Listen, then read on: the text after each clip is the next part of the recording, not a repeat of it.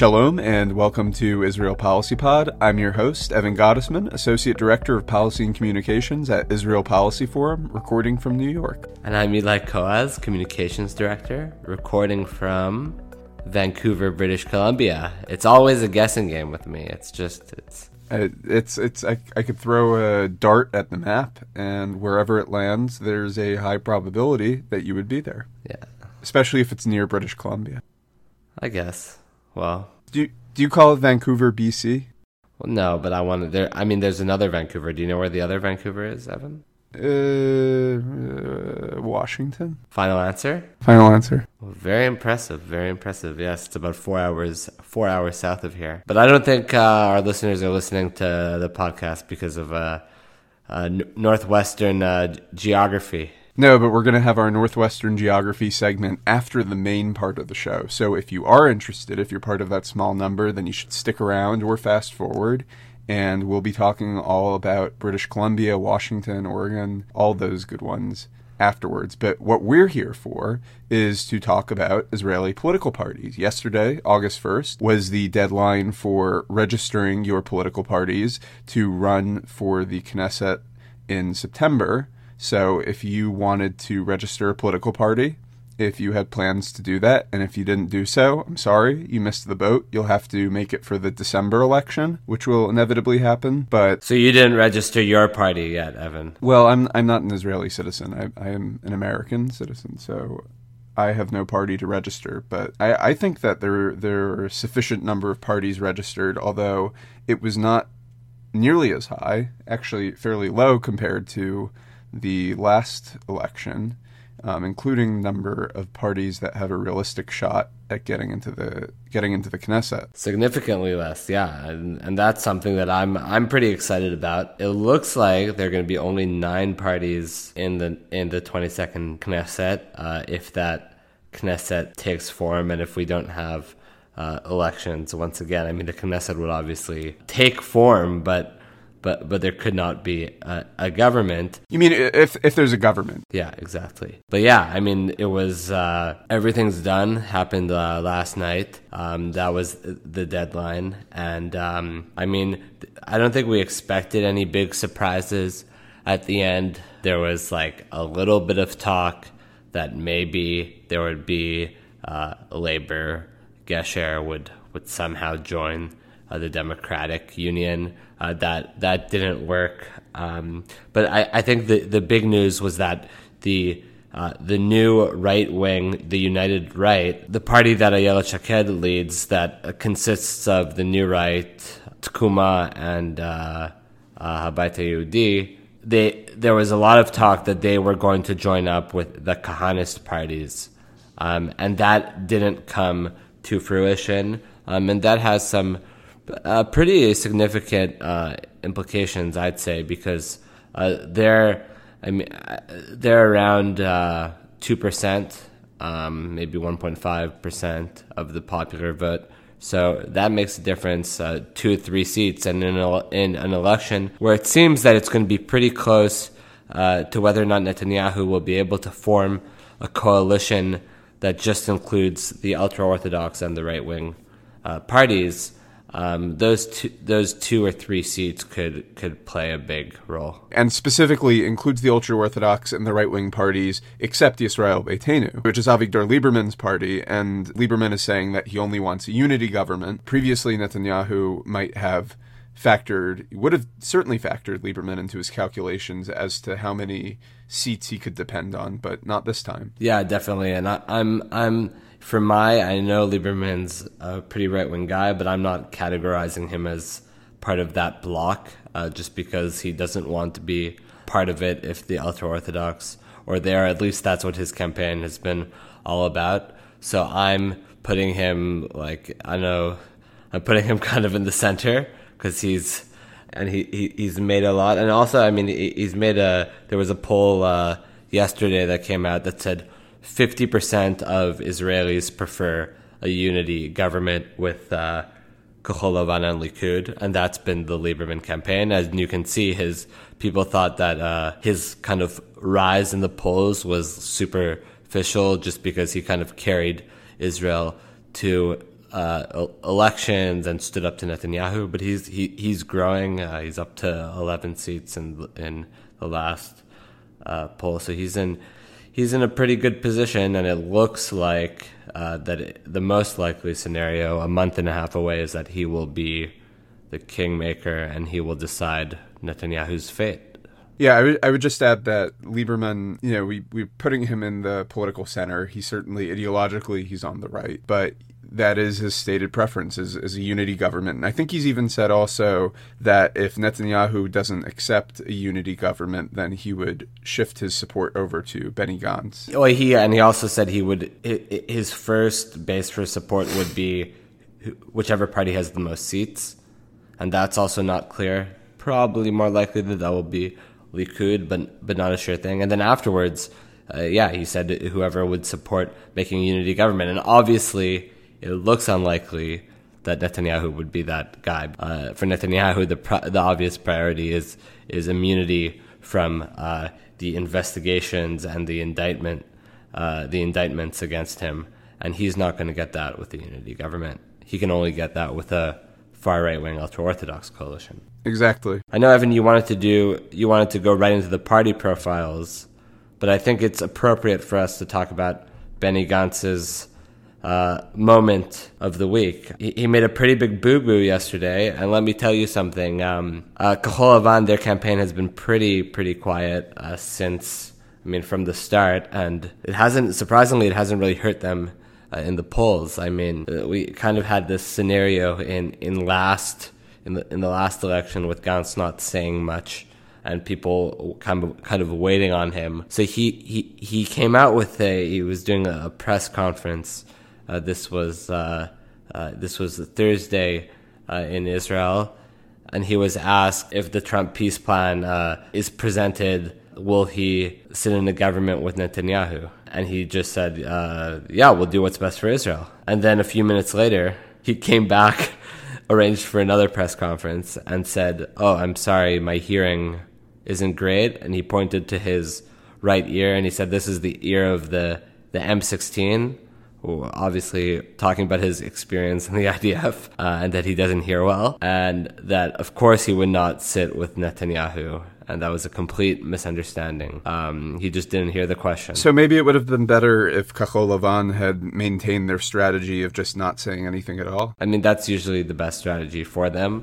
Also because usually when they say something, they don't have that much to say. It's just that enough of Netanyahu kind of thing. They don't really have clear messaging, clear talking points. A little light on substance. A little light on substance, but they are still, by all accounts, the clear alternative to Netanyahu, and for a lot of people, that's enough, and that's what they want. So, that was Benny Gantz's moment. Should we start? Let's start going through the parties. Yeah. So last time there was an election, long ago, back in April. Leading up to that, we did a podcast where we went through each of the parties one by one, just to give our listeners an understanding of the cast of characters, because we're throwing out all these parties, all these names, and even with 9 political parties, which is less than last time, that's probably more than an American audience is used to working with. It's not just Democrats and Republicans. So yeah, well, we have 9. There are obviously more than 9. Right. I should say there's nine that have a realistic shot of getting into the Knesset. So it's 9 lists. There are more than 9 parties. Some of these lists or factions are alliances of multiple parties, but for our purposes, there are 9 parties. And, if someone else gets into the Knesset, it's highly unlikely. Okay, so let's start with the right. Okay, so let's talk about Likud. That's an easy one to talk about. Likud is the party of Benjamin Netanyahu. This is Israel's major, we could call it mainstream right-wing party, even though they have adopted of late positions or views that you and I might not call mainstream. But this is the big right-wing bloc. They have 39 seats right now. That includes Kulanu, which is a center-right socioeconomic issues-focused party that they absorbed. I don't know if it says something about Likud or it says something about Kulanu that absorbing another party has actually, the way it's panned out now in the polls, Likud is showing fewer seats despite having this other party.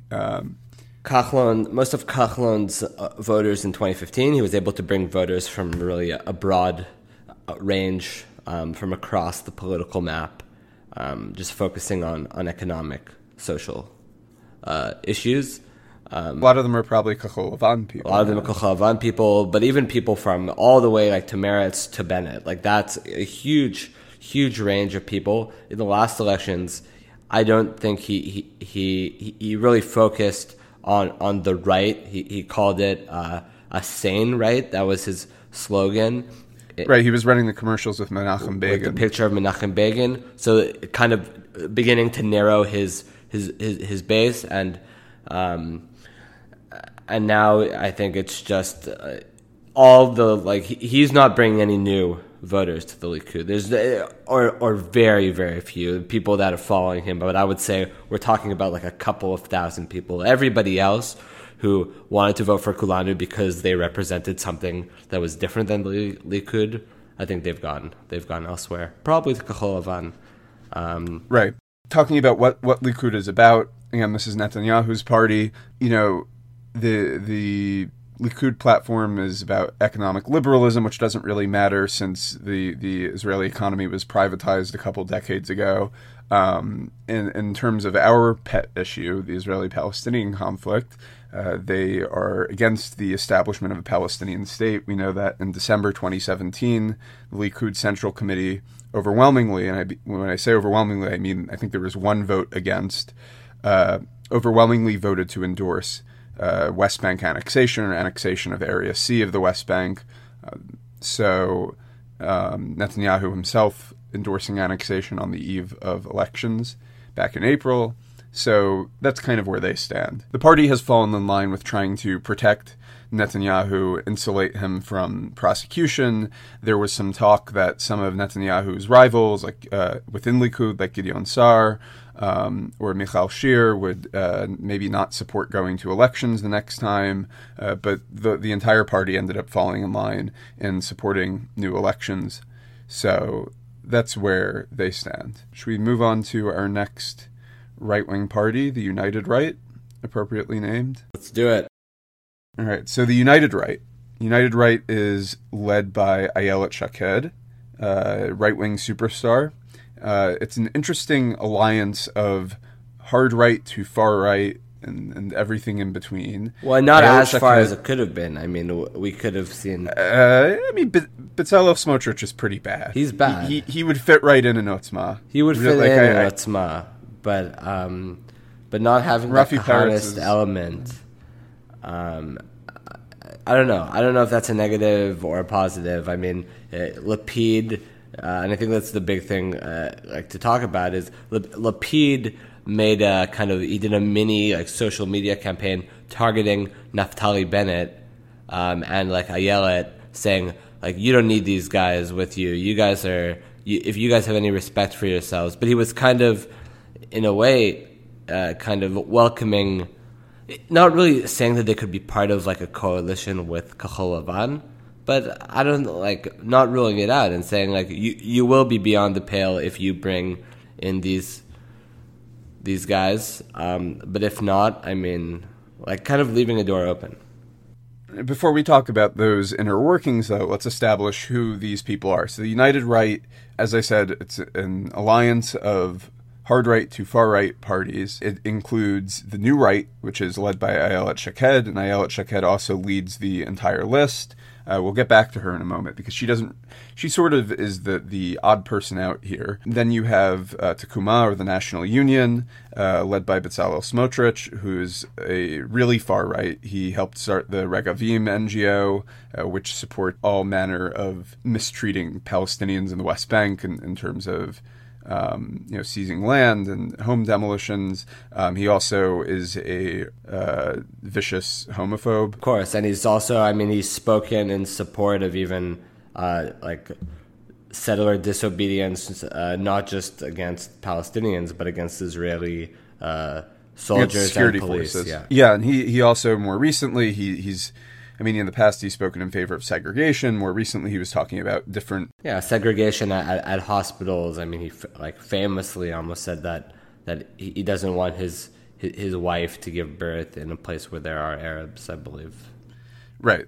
Yeah, and more recently he was talking about effectively different systems of law for Palestinians and for Jews in terms of like the criminal punishment that someone would receive if a Jew committed a crime versus a Palestinian, which in the West Bank is effectively the case very often anyways, but he's outwardly in favor of that being formalized and that being like a permanent solution. And then you have Rafi Peretz, who is the head of Bayit Yehudi, of the Jewish Home, and he courted controversy talking about his support for conversion therapy recently. So this is a real cast of characters. The thing with Ayelet Shaked, she's very popular. Ayelet Shaked is the leader of the New Right, and she's the leader also of the entire United Right list. She herself is a secular Israeli, but she's very popular. And so ultimately she was able to secure leadership of the entire list, even though the New Right failed to pass the threshold in the last election. They didn't make it into the Knesset. Ayelet Shaked and Naftali Bennett, who had previously been the head of the New Right and previously been the head of Bayit Yehudi, they were left out, and now she is back on top, and she is a rising star in right-wing Israeli politics. She definitely sees a place for herself in Likud. Benjamin Netanyahu and also, I should add, Sarah Netanyahu are not really comfortable with her being there, so she didn't have an opportunity to insert herself into Likud because Netanyahu wasn't going to let her. So now she's leading this United Right list. As you mentioned, Eli, the Kahanist faction, Otzma Yehudit, will not be part of the United Right list as they were last time. But again, from my perspective, not a whole lot better. And of course, on two-state solution annexation, they support annexation. So, I mean, you can expect them to be the, let's say, the champions of annexation in the next Knesset. You can also, I mean, expect, I wouldn't be surprised if they get to the point where they're in coalition negotiations with Netanyahu, they will probably. I wouldn't be surprised if we see an offer like we saw with Smotrich of immunity for some sort of annexation promise or commitment as in the coalition agreements. And yeah, Ayelet Shaked, she. This is purely based on popularity. There's no electoral achievement that she has to back up why she's leading the United Right. It was just, I bet you, a bunch of internal polling that she shared with Rafi Peretz and with Smotrich during negotiations, and also during, I'm sure, her talks with Naftali Bennett, who is on number 4 on the list after being the leader of the party, and so it's going to be interesting to see how she does. If her popularity translates into electoral success, we'll have to wait and see. What party do you... Right, now it's worth noting that, like you said, Naftali Bennett was previously the head of Bayit Yehudi. He was previously the head of New Right when they started that party in the lead up to the last election. But already in the last election, even though Ayelet Shaked was number 2, they were campaigning very heavily on Shaked's presence, and it was almost like she was equal to Bennett. The party marketed itself as a party with two leaders, but I guess I think Shaked, she just set it as a condition if she wants to come. She just told, I think, Bennett if she's going to come back to the New Right, it's going to be the number 1 position, and that was also the conditions they laid out with the United Right-wing parties as well. And they kind of, people may think that the United Right parties were in a better position because they actually had seats in the Knesset. But once, they came into the negotiations with the New Right without having the Kahanists as part, and they were also in danger of the electoral threshold. So that's how, combined with Ayelet's popularity, that's how this list was created. So let's do our next right-wing party, Yisrael Beitenu. So this is the party of Avigdor Lieberman. Lieberman actually had his worst finish ever in April. He came out with 5 seats. Yisrael Beitenu has been around for 20 years. They've never had such a small finish. But just the way the numbers worked out and the way things fell, he actually ended up being the kingmaker. When Netanyahu went to coalition negotiations, Lieberman recommended Netanyahu as prime minister in his consultations with Reuven Rivlin.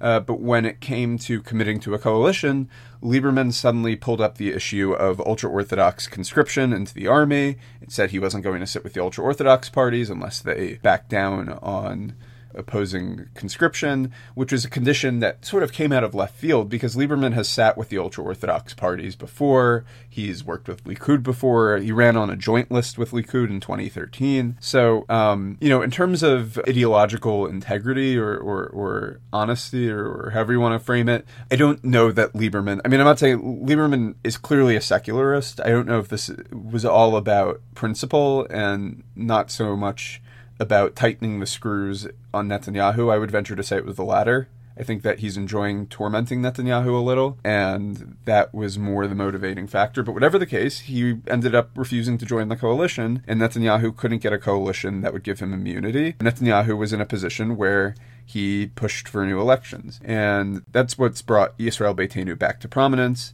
It's possible that they could double their seats because of that. His stand against the ultra-Orthodox, whether it was superficial or not, has a big appeal with his base. Lieberman is a character in and of himself. He's very ultra-nationalist. He takes these very hardline stances, almost this like cartoonishly authoritarian streak. He's talked about cutting off the heads of dissident Israeli Arab, called for a boycott of Israeli Arab businesses if their business owners protested the war in Gaza in 2014. He also has his Lieberman plan for a two-state solution, so we should add Lieberman maybe supports a two-state solution, although he does live in a West Bank settlement in Nokdim. And under the Lieberman plan, you would have two states, but all the Israeli Arab towns would be carved out of Israel and would become part of Palestine, and settlements would be part of Israel. So basically the bottom line here is he's not a big fan of the Israeli Arab community. And he's had his own corruption scandals, the thing that makes him different from Netanyahu, as former Meretz leader Zahava Galon noted a couple of months ago, is that Lieberman got away with everything he did. Netanyahu might not. But whatever the case, that's where he is now. And Lieberman's main audience and Yisrael Beitenu's main audience traditionally were Russian-speaking immigrants from the former Soviet Union. Lieberman himself was born in Moldova, and the secularism issue is a big issue for that community because they've been they're secular themselves, and they've kind of been tossed around by the religious authorities, by the rabbinate, who some of them they don't consider to be Jewish, even though they might consider themselves Jewish, and so on and so forth. So Lieberman's stand against the ultra-Orthodox has been very popular with that base, and more broadly with secular right-wing Israelis who might not be part of the Russian community, but don't appreciate the hegemony of the ultra-Orthodox and like to see someone stand up to that. And there may also be some element of him standing up to Netanyahu. Anything else? No, that's my run-through. That's your run-through. So I think we should just move on to the next party. I don't have anything to add. You did a really great and thorough description of Yisrael Beitenu. All right, so going from polar opposites, we're going to move from Lieberman and Yisrael Beitenu, the secular right wing, to the ultra-Orthodox parties. And we'll start with Shas. Shas is the Mizrahi ultra-Orthodox party. They're led by Aryeh Deri, and they also have a religious leadership, the Council of Torah Sages. I think their current spiritual leader is Rabbi Shalom Cohen, although their longtime spiritual leader is the late Rabbi Ovadia Yosef, the former late chief Sephardic rabbi of Israel. And if you look at their election posters, he's been dead a couple years, but they're still campaigning as if he's alive. And or at least using his legacy as like the inspiration of the party. I mean, during the campaign in the April campaign, there are a bunch of ads like continuing his way. Yeah, and their target audience is the Mizrahi community. They're the Mizrahi ultra-Orthodox community, but they're not just looking for ultra-Orthodox Mizrahim, but also traditional. Exactly. Unlike United Torah Judaism, who we'll get to in a second, Shots do get voters who would probably describe themselves as traditional in terms of their observance of Judaism, but they're usually they're obviously Mizrahi and usually from like periphery towns and cities like Beersheba or other places. Yeah, and there's not a whole lot new to add about them. I mean, Aryeh Deri is always in legal trouble. He has his own corruption problems, kind of in the vein of Lieberman and Netanyahu. I think the police interviewed him again a couple weeks ago in this graft case that's been ongoing for a while. That seems to be a common theme in Israeli politics. The only new thing that I would add is that there is a great movie about Das that came out relatively recently called The Unorthodox. I watched it in Israel. I don't know where you can get it here in the United States, but it's really interesting. And if you want a hour-and-a-half dramatized account of Shas in the 1980s, then that's your outlet. But let's move on to United Torah Judaism. Sure. I mean, I'll also, last thing, just Shas, eight seats was a pretty big achievement for Aryeh Deri, and I think they'll have a tough time holding on to that number, so something to look out for. Yeah, the ultra-Orthodox parties collectively had a good showing in April. So let's move on to United Torah Judaism, UTJ. It's the Ashkenazi ultra-Orthodox list. It's actually an alliance of two Ashkenazi ultra-Orthodox parties. You have the Hasidic Agudat Yisrael and the non-Hasidic or Lithuanian or Litvak Degel HaTorah. Much like Shas, they have a political leadership. And then they also have a rabbinical leadership that the political leadership is subordinate to. Moshe Gafni is the political leader of Degel HaTorah, and Yaakov Litzman is the political leader of Agudat Yisrael. Interestingly, in making them distinct from Shas, other than that, this is also, again, the Ashkenazi list, they don't really get any support outside of the ultra-Orthodox community. They're also a non-Zionist party. Shas is very much a Zionist party. UTJ is not so in love with this whole secular Jewish state thing, so they'll very often take on positions in ministries that are not really tied to the practice of statecraft. You're never going to see a UTJ person as defense minister, foreign minister, defense minister, something like that. The health ministry was their last portfolio, and that's the one that makes sense for them. And they also don't take on a full ministership officially. They'll be like deputy minister of health. I think Litzman was the deputy minister of health, and that's kind of their current practice. They also got 8 seats in April. Again, strong showing for the ultra-Orthodox. Interestingly, in this upcoming election, where, you know, you've had the undercurrent of religious issues and their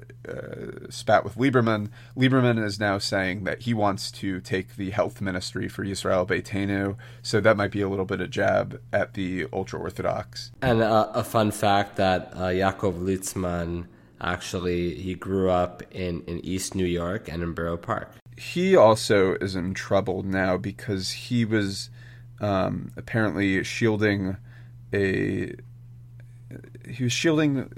person who was wanted in Australia, I think, who was a teacher. Malka.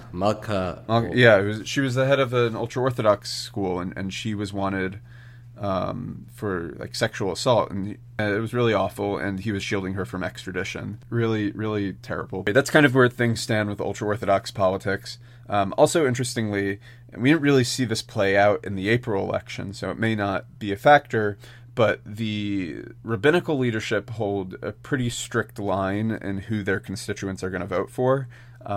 Their constituents kind of take their cues from the rabbis on who to vote for.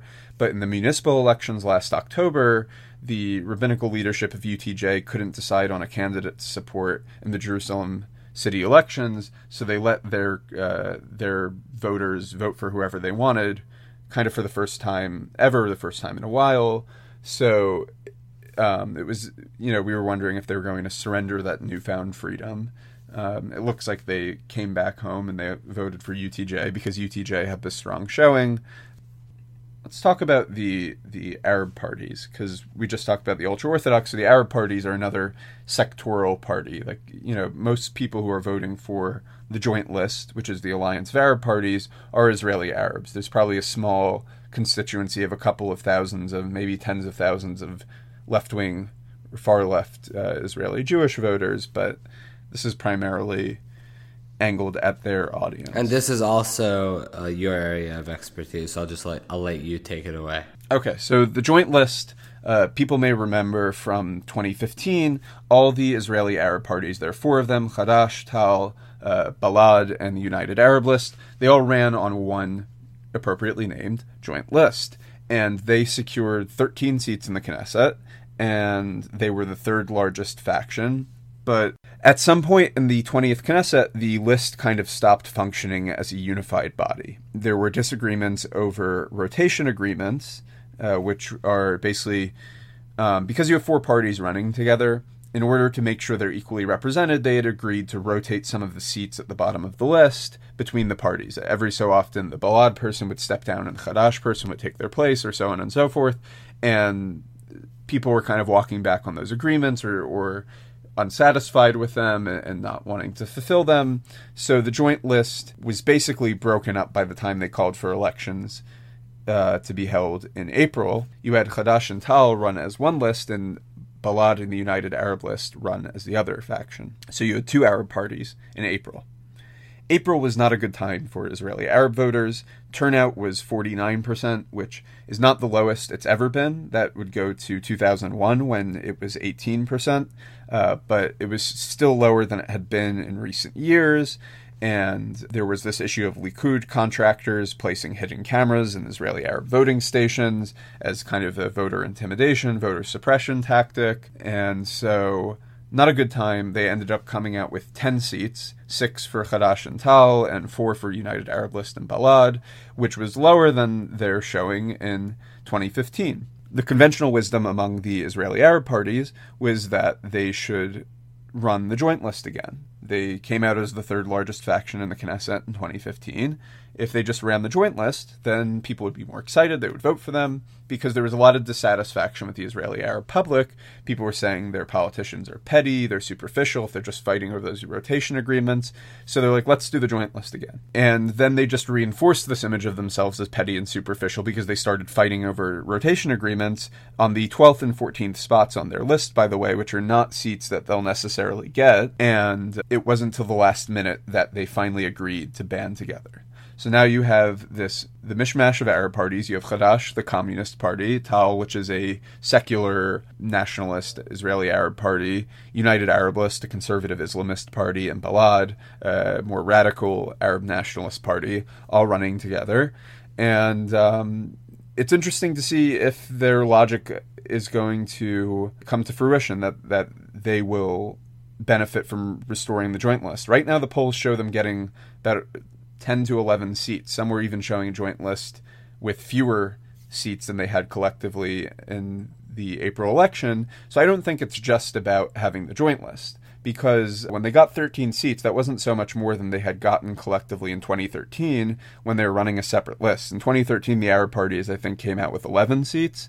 So I don't think it's all about the joint list, but that's my little editorializing. Another thing to note is just that they're very reluctant to sit in a government with the Jewish Zionist parties, and the Jewish Zionist parties are very reluctant to have the Arab parties. Kahol Lavan basically campaigned on not sitting with any Arab parties on principle, and so the Arab parties didn't recommend anyone as prime minister. And then in this round, Ayman Odeh, who's the head of Hadash and the head of the joint list, has said that he won't sit in any coalition that includes Ehud Barak. Ehud Barak, of course, former prime minister, who's now running with this Democratic Union that we'll talk about later. And his reasoning is presumably because Ehud Barak has a very poor reputation among Israeli Arabs. There was a horrible series of incidents in October 2000. There were protests by Israeli Arab demonstrators, and 12 Israeli Arab citizens and one Palestinian from Gaza were shot by the police and killed, and so Barak has a very bad reputation. He's recently apologized for it, but, again, it's a question of whether that apology will be taken seriously, and presumably for that reason, Ayman Odeh is saying that they're not going to sit with Barak, and that essentially rules them out of sitting in a coalition with any of the Jewish Zionist left-wing parties if Barak gets a seat in the Knesset, which is an if.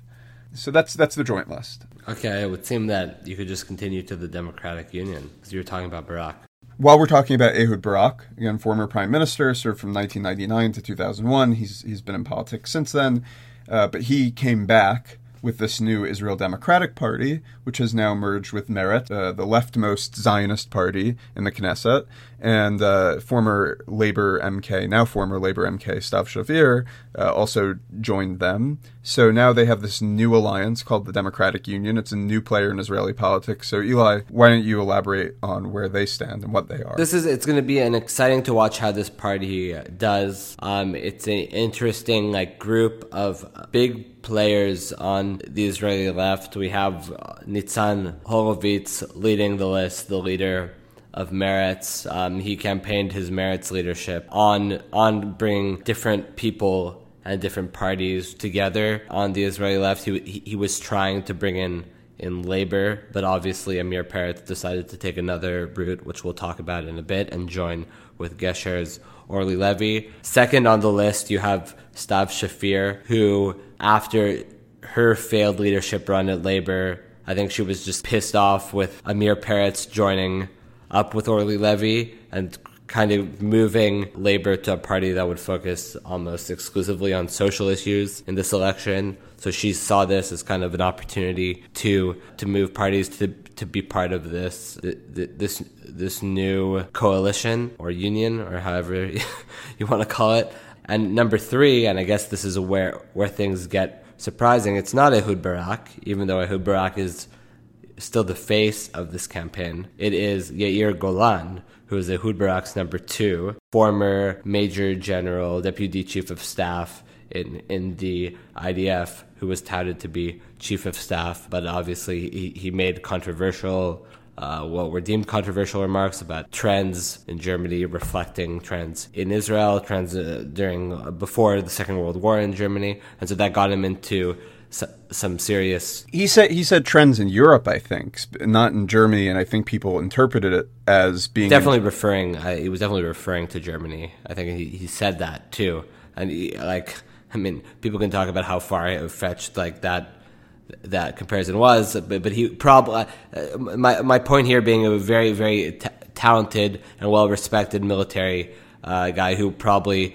deserved to be Chief of Staff, to be fair. But he'll be the number 3. And other notable people on the list, you have Noah Rothman, who is Yitzhak Rabin's granddaughter, gave a famous eulogy at his funeral, and her joining politics is significant. At number 11, we have Stav Shafir, allotted spot, and that's Rabbi Gilad Kariv, who is a Reform rabbi. He also ran in the Labor primaries. He was on the Labor list for the April elections. If I can just make a quick organizational plug, we're going to be having a webinar or video briefing, if you will, about religious issues in the election with Rabbi Gilad Kariv this upcoming Tuesday, August 6th at 12 p.m. Eastern, 9 a.m. Pacific, and you can register at ipf.li/806WBNR, or you can find it on our social media, but I just had to throw that in there. And what's nice is that, it's nice to see Gilad Kariv in a realistic spot at number 11, just because obviously issues of pluralism are super important to North American Jews, and if he gets in the Knesset, I think those issues can kind of, at least they'll be spoken about more frequently in the Knesset and in Israel, which I think is important. And so it'll be interesting to see how this party does. They're going to be fighting for votes, to bring votes from Kahol Lavan. Obviously, I think they've swallowed a good amount of whoever voted for Meretz and Labor in last election. Will they be able to bring votes from Kahol Lavan? Will they be able to... what will they bring from Labor? And also the big question, we talked about the joint list. We know that a significant amount of Arab voters voted for Meretz in the April elections. Will those voters vote for this democratic union or not? You talked about Ehud Barak's controversial history and relationship with Israel's Arabs. He issued an apology about those events that happened in the year 2000, and so it'll be interesting to see if they can carry on or build on that support. It will be important, and we'll have to see. I suspect them to be anywhere between 9 and 13 seats. I think that's their range. So we'll have to see how that plays out. Yeah, and just a word on his apology. Of course, there are going to be some people who say, why is this apology coming 19 years later when Ehud Barak just happens to be running for election? And I think that's a fair criticism, but we should note this apology was kind of engineered by a Meretz MK, Isawi Frej, who is himself an Israeli Arab Muslim citizen, and that was very important, I think, for him personally, in order, sort of as a condition for Barak uniting with Meretz. And I think strategically, I think he was trying to start to create a situation where maybe Barak running with this list wouldn't be so controversial with his own community. So he really did some heavy lifting, and I won't go into all of it, but there's a great article in Al Monitor about the heavy lifting that Isawi Frej did to get Barak to apologize and to jump through some of these hoops to allay some of the controversy, not all of the controversy, or at least start to dial back some of the heat around Barak within the Arab community. And also, I think another part of that is, I mentioned it, Yair Golan is number 3. That's the highest position on the list from Israel Democratic Party, the party that Barak brought in. Ehud Barak is at number 10. So he's right on the edge of where the Democratic Union will be. So it's going to be interesting to see if he even gets in. Yeah, and of course, Barak also had his Jeffrey Epstein affiliations, and in a lot of ways, it was, there was a lot of worry, and understandably so, of what kinds of baggage Barak brings to this party, which is otherwise a very, it's a potentially inspiring phenomenon in Israeli politics that this new left-wing alliance finally came about. So let's go to our next party. You were talking about the split between Stav Shafir and the Labour Party. The Labour Party is still running. They're now running an alliance with Gesher. So, Eli, can you tell us a little bit about Labour Gesher? Sure. So Labour Gesher, obviously the merger between Amir Peretz, who won the Labour leadership race in the beginning of July, and Orly Levy's Gesher party, Orly Levy, who started off as a Israel Beitenu MK, and she then left to form her own party, which was Gesher, the name that the party of her father had, David Levy, after he left the Likud. And so they were widely expected. When she announced the party, there was a lot of excitement, and she was pulling over the threshold comfortably. But then, when Kahol Lavan entered the fray, and you had a lot of, and Benny Gantz, and you had a lot of the big parties kind of suck a lot of the votes, Gesher kind of disappeared, and they finished with, I believe, it was 70,000, 80,000 votes. Obviously not enough to cross the threshold.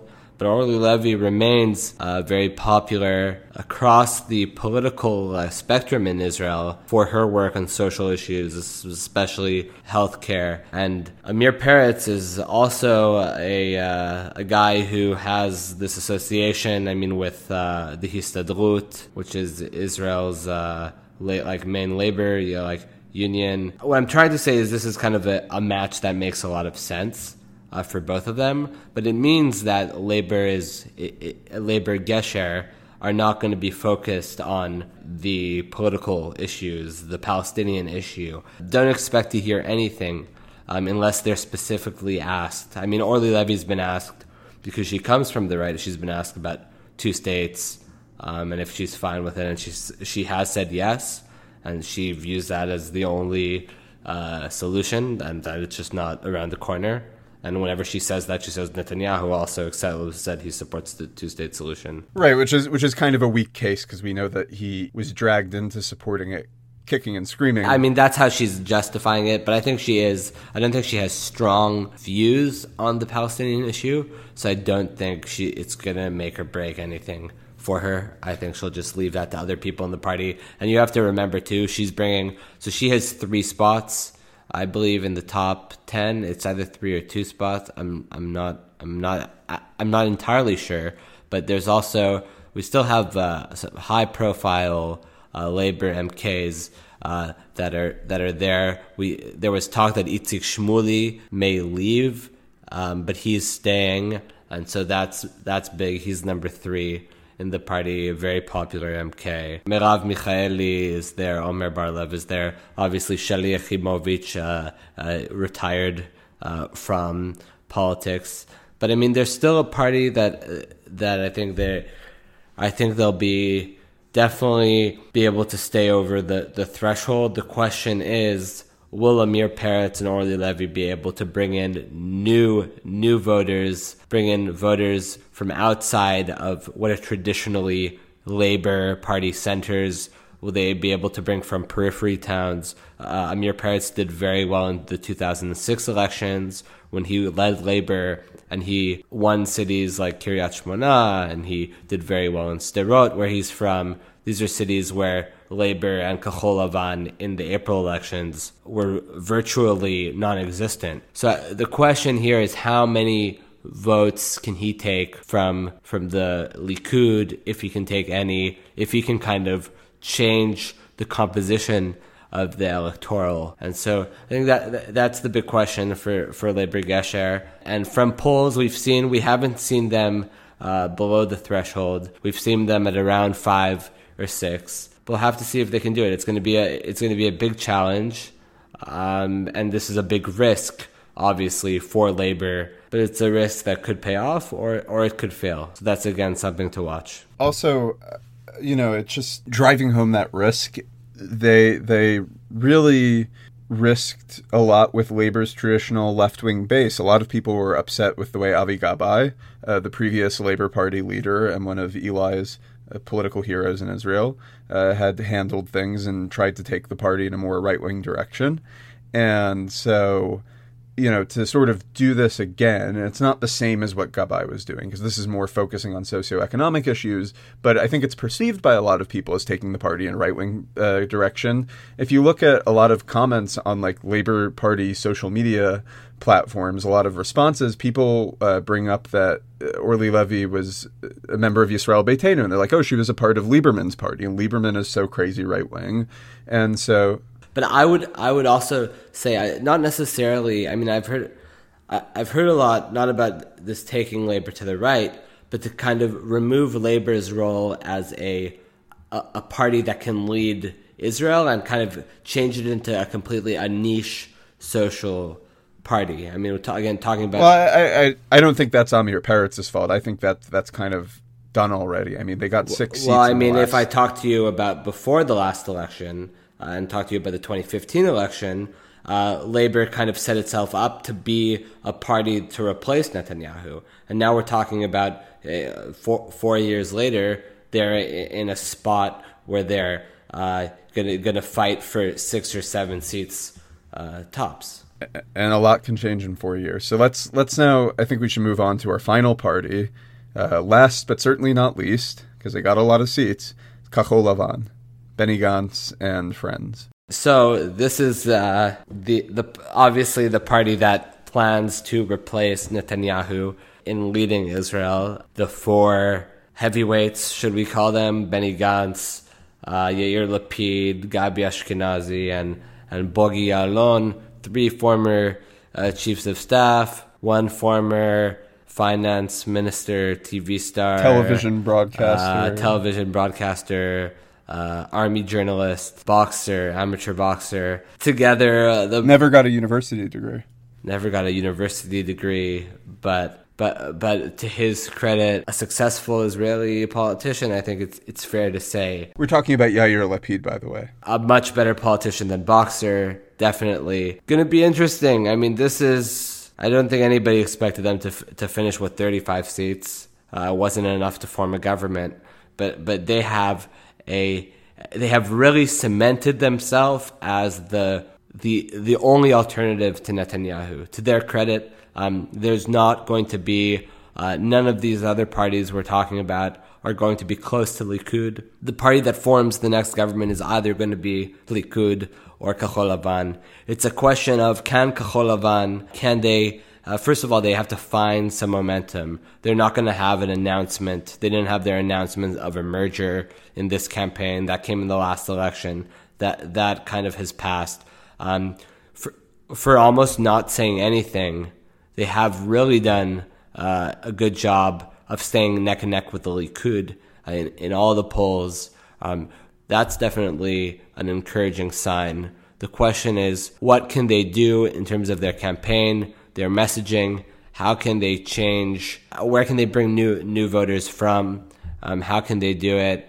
Benny Gantz has had some off moments. We spoke about one, it feels like a day ago, but it was at the beginning of the podcast. Can they bring in new voters? And if they can, then they can possibly be the ones to form the next government, and Benny Gantz can be Israel's next prime minister.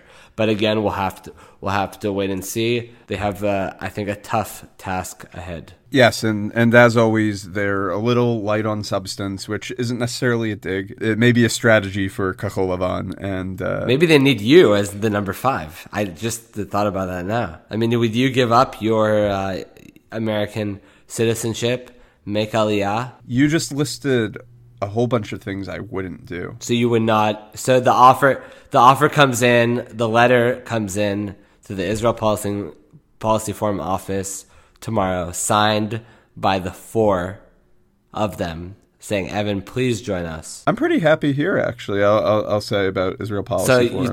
You'd say no, but obviously, I would continue doing the Israel Policy podcast from this closet in our New York office for the rest of my days. So you would decline that offer. Do you have anything to add about Kachol Lavan? No, what I do have to add is that if you are all not tired of me and Eli at this point, then you can continue to check out elections resources on our elections website, the 120 Project, at www.israelpolicyforum.org/elections2. That's the number 2. And we will catch you next time on Israel Policy Pod.